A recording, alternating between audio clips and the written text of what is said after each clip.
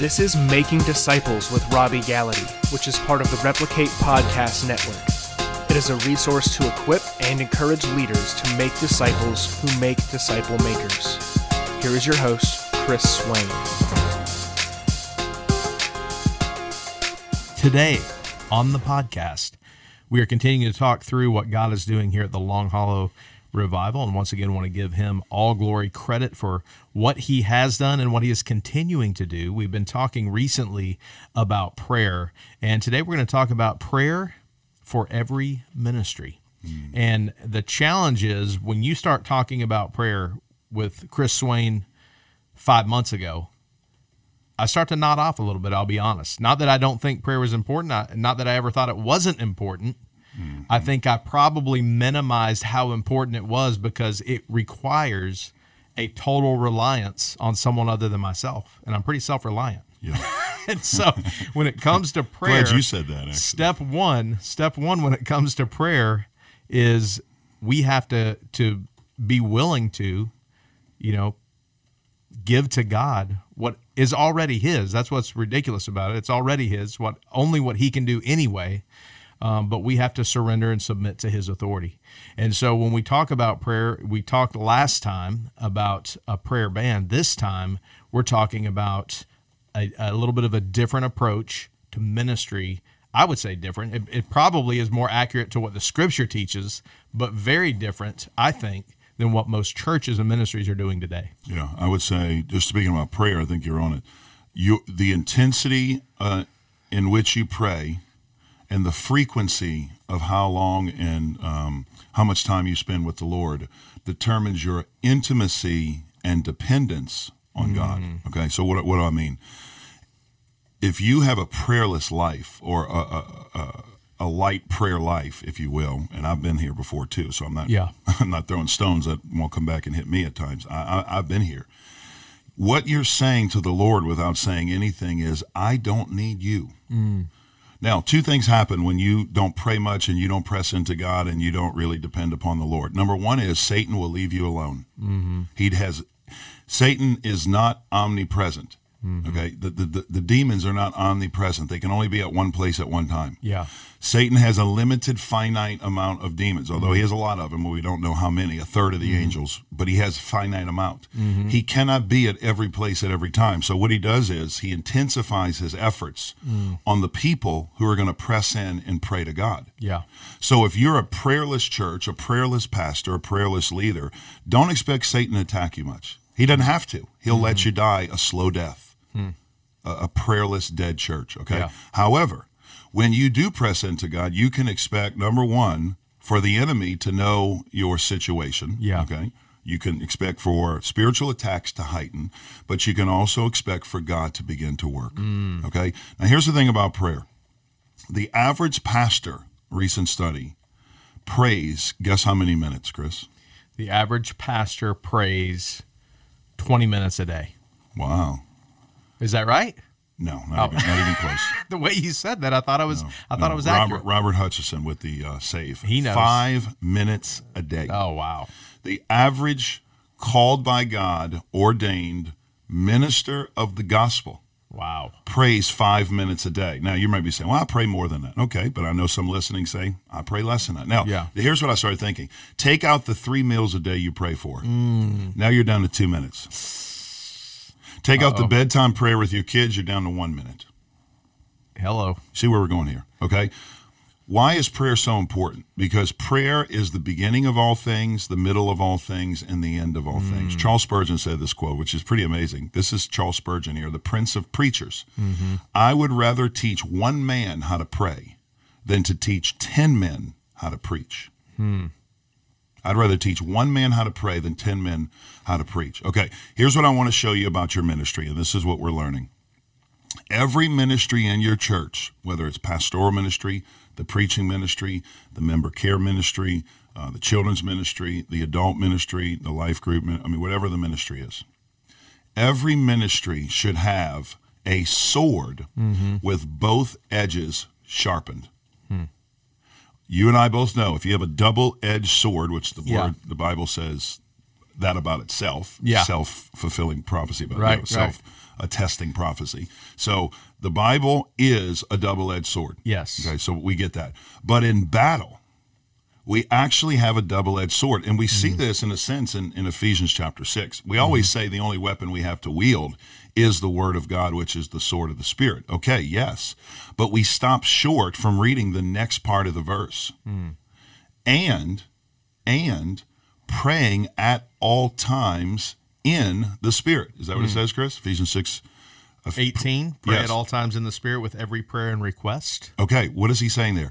With every prayer and request. Now, I don't want to get into it now, but we will soon about the Holy Spirit, because I'm preaching a sermon series on the Holy Spirit. Oh, you're not going to be able to well, you're going to have to wait.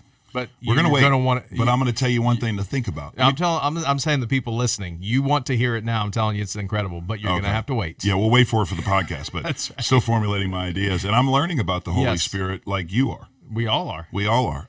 It's sad. I know more about Jesus, who was here 33 years, than the Holy Spirit, who's been within us for 2,000 years. Now, the Holy Spirit's been here since the beginning. I get that. Don't Jesus? One God. I get that. Yes. But in believers, since the consummation Understanding, of the church. yeah. Knowledge and understanding. Speaking. We've almost just totally forgotten the Holy Spirit. Yeah, the Spirit of truth, the Spirit of counsel, Yes. the Comforter, the one who guides and directs, the Spirit But we're of getting wisdom. ahead of ourselves. We're getting ahead of ourselves. Okay, here's the point. To have a two-sided sword that is sharpened for ministry, Yes. every ministry needs to have this, okay? On the one hand is the Word of God, okay? On the other hand is prayer, okay? You could say word and spirit, but let's just go word and prayer here because it's practical, okay? Word and prayer. Now, where do I get this from? Now, you don't hear much about this because even in systematic theology books, Chris, if you've noticed, remember your systematic theology class back in seminary? Yes. I have Elmer Towns for mine. Wow, personally. wow. It was How was pretty that? solid. It was good. I like Grudem's better, but it was good. Yeah, we did Grudem in seminary. I still love Grudem, but think about even Grudem's book, okay? In his book, or any systematic theology book, there is a section on salvation, soteriology, big words here. There's a section on the church, ecclesiology. There's a section on conversion, justification, if you will, at times, the study of conversion and being right with God. There is the second coming, eschatology, right? And many other ologies in the Bible. A lot of them. Now, here's what's interesting. Find the section on prayerology. We need a better word than prayerology. Isn't there a more? I just made that. I don't know what it is. Yeah. I don't know what it is. Intercessorology? Meditationology. I don't know what it is. Intercessionology. But the point is, in seminary and in systematic theology, there is no section on how to pray. And yet prayer in the armor of God is important. Praying at all times with every request and supplication, every petition and supplication in the Spirit. Now, here's the seed I'm going to plant before the break, and I will not answer after the break. It will come in the weeks ahead, but I will ask you to think about this. Paul says repeatedly, you can find it in Thessalonians, you can find it in other places. Paul says repeatedly, pray in the Spirit. Sometimes he says just pray for boldness, but there's other times he says pray in the Spirit. And what Paul is showing us is there is a difference between regular prayer and praying in the Spirit. As you lead your disciple-making movement, the Replicate Network provides ongoing practical training and a community of like-minded church leaders to help you and your church thrive. Each month, you'll get frameworks, a Q&A time with Robby Gallaty, and access to our online forums and groups. We will provide you with prayer and personal support, practical resources, discounts, and benefits as you seek to make disciples who make disciple makers.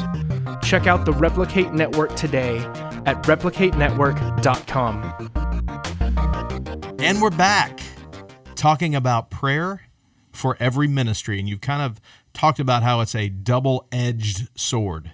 And I can't help but feel like we've been battling and doing ministry with a single-edged sword. Yes. The Word of God, which obviously is critical, but with a little bit more prayerlessness. And I'm even thinking about, currently, I'm thinking about how to teach my own children to pray. And the challenge I've had is I don't even know how to pray. I mean, I know how to pray, but I don't really know how to pray, if you know what I mean. And you've been talking about this on the first half of this podcast, but when you think about teaching somebody something, you really have to begin to think what you know about it, how you learn these things. And most of the time, I believe our prayer is simply a parroting of the person who prayed for us first and taught us to pray. Yeah. It has nothing to do with a systematic approach or understanding. It has everything to do with what we've heard and how we regurgitate it, sadly. That's key. And so as we talk about this for our ministry, it is important that we get beyond just stagnant repetition of words and really engage with what God wants us to do in our hearts and our ministries. I think that's going to be important. As you talk about this as a minister, I'm eager to hear about how we can incorporate and pray as a ministry. Yeah, and here's the thing. One of the greatest prayers you can pray, it's a simple prayer and it's profound at the same time. The prayer, and I've prayed this prayer over the last year consistently. Here's what I do. I'll sit with the Lord and say, Lord, teach me how to pray. Mm-hmm. Now, why would you not pray that prayer? That's the exact prayer they requested of Jesus back in Luke chapter 11. Right. Why would we not pray that prayer? So I pray that all the time. Lord, I don't know how to pray like I should. Teach me how to pray. Now, here's what's cool about prayer. The more you pray, the better you get at communicating with God. Okay? The only way you're going to get better at prayer, not by attending conferences, not by listening to podcasts, not by reading books. Those things will help. Don't get me wrong. They will help. Mm-hmm. But you actually have to pray. It's like a foreign language. You can do Rosetta Stone and see every picture and fill in every blank and click every answer right. But until you actually practice the language with a person who their native language is that language you're learning, you're never going to learn that language, okay? Prayer has a language. It's a prayer language, okay? Now, back to this. Why would I say one sword has two sides, word and prayer? If we go back to Acts chapter 6, Chris, when the Hellenistic Jews were complaining that the widows were not being taken care of with the distribution of the food, the apostles came back to them and said something interesting to them. Do you remember this? Acts 6:4. Can you read that for us? Do you have it? But we will devote ourselves to prayer and to the ministry of the word. Okay, key word there is devote. We're going to be laser focused. This is our job. Laser focus on the ministry of prayer and the ministry of the word. Now, I said this before. In English, we miss the definite article the, which is in the Greek. So it actually reads this way in the Greek. We will devote ourselves to the prayer and the word.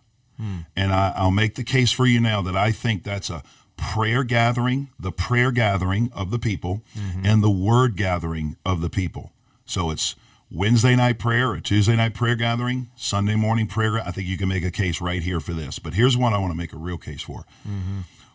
What does it look like to have a prayer band for every ministry in your church? Okay? Here's what it means.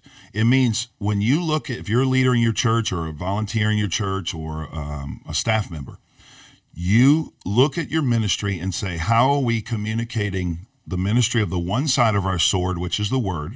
How are we teaching the word? How are we equipping our people with the word? How are we empowering our people to live the word out, not just hear but live? How do we do the one side of the sword?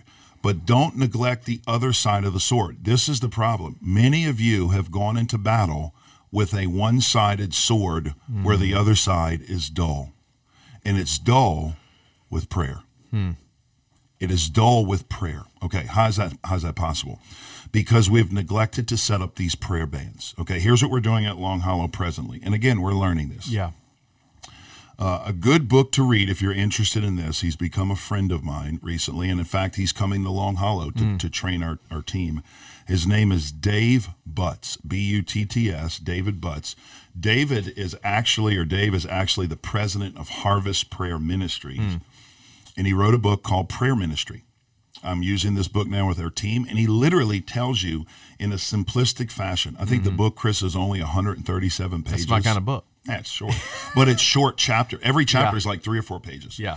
And he shows you how to set up a prayer ministry, how to set up a prayer band, how to set up a prayer chain, how to set up a prayer room, you name it, how to set up prayer for ministries. But here's what we're trying to do at Long Hollow now. We realize that every ministry needs a team that has a passion and a hunger for that ministry and has a passion and a hunger for prayer. And they're in your church. And it could be the same people. If you're in a smaller church, that's okay. But get them praying. So let me give you an example. On Sunday morning, when our children are coming to the campus, not only do I have 10 to 15 to 20 praying for me in a room for the service, for the music, for the technology, for the preaching, for the invitation, we also have 4 to 5 in another room, or maybe the same room, praying for the students, for the children, for the preschool, for the activities, for the hearts, for the parents who drop them off, for the safety of the kid. You see how it works? Yes. Then we have simultaneously another group praying for our special needs ministry. And so we pray for those kids as they come in and those students. Then let's say we have a women's event. So the women's ministry has a designated group of ladies who are passionate about praying for women. Yeah. They're praying for women's activities. They're praying for women discipleship groups, women life groups, women's studies, if you will. When we have a women's event, Chris, this prayer band is mobilized. So you say, okay, I'm going to organize the setup team, and I have a next steps team, and I have a greeting team, and I have the prayer team. Yeah. The prayer team now, while the event is going on, asking them to give more of their time to a higher responsibility. We're going to ask you to miss the event. We'll show you the video later, but we need you on your faces praying before, during, and after the event. And I'm telling you right now, and we're starting to do this already in a kind of truncated fashion, kind of a bifurcated setup, but we're getting better at it. We're going to get streamlined with this thing. And I'm telling you, we're already seeing results. I mean, Easter Sunday, 201 people responded. The week after Easter, 53 people baptized. Last week, 35 people baptized. Every week. Yeah. And people say, how is this thing continuing? And I'm telling you that to tell you it is connected to the people of God on their knees before God, believing God, praying to God to work naturally, visibly in the natural realm, from the supernatural, heavenly, spiritual realm in ways we can never manufacture or organize. Well, as you've said many times to us, as God teaches you something new and calls you out to take a step in faith, he says, are you ready to trust me, big boy? Well, that's how he talks to me. And I think those who are listening, if you want to see God do something incredible, it's not going to be because of your action. It's going to be because of this prayer effort. And that prayer is where I feel like we're saying, hey, if you want God to do something, you need to trust him in prayer, knowing that prayer is the work. Prayer is not part of something separate from the work. Prayer is what we can step into and press into. Spiritual giants of the faith, you can trace them all back.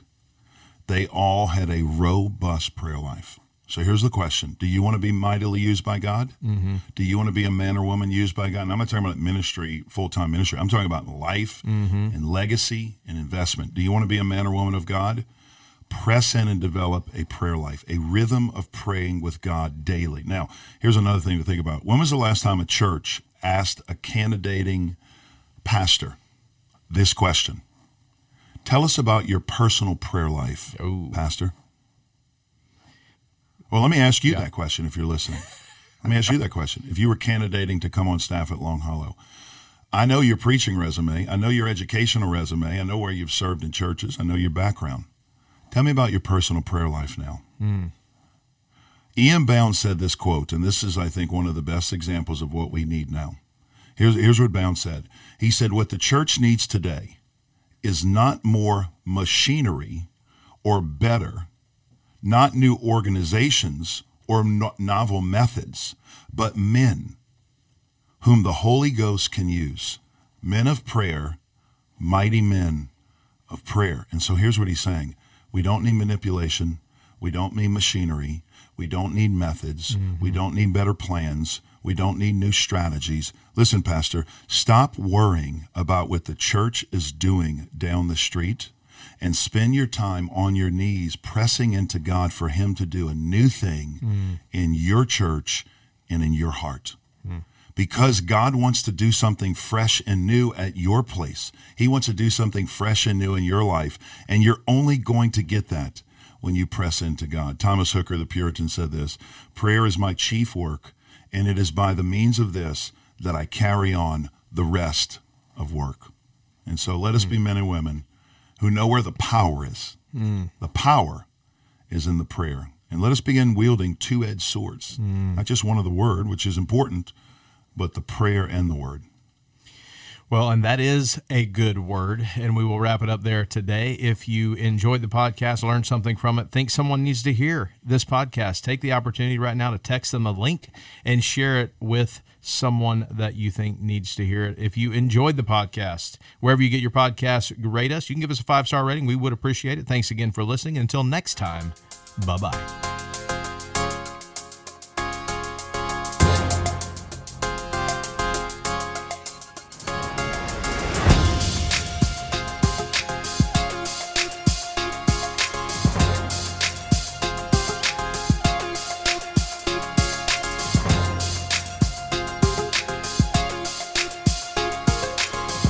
Thank you for joining us for this episode.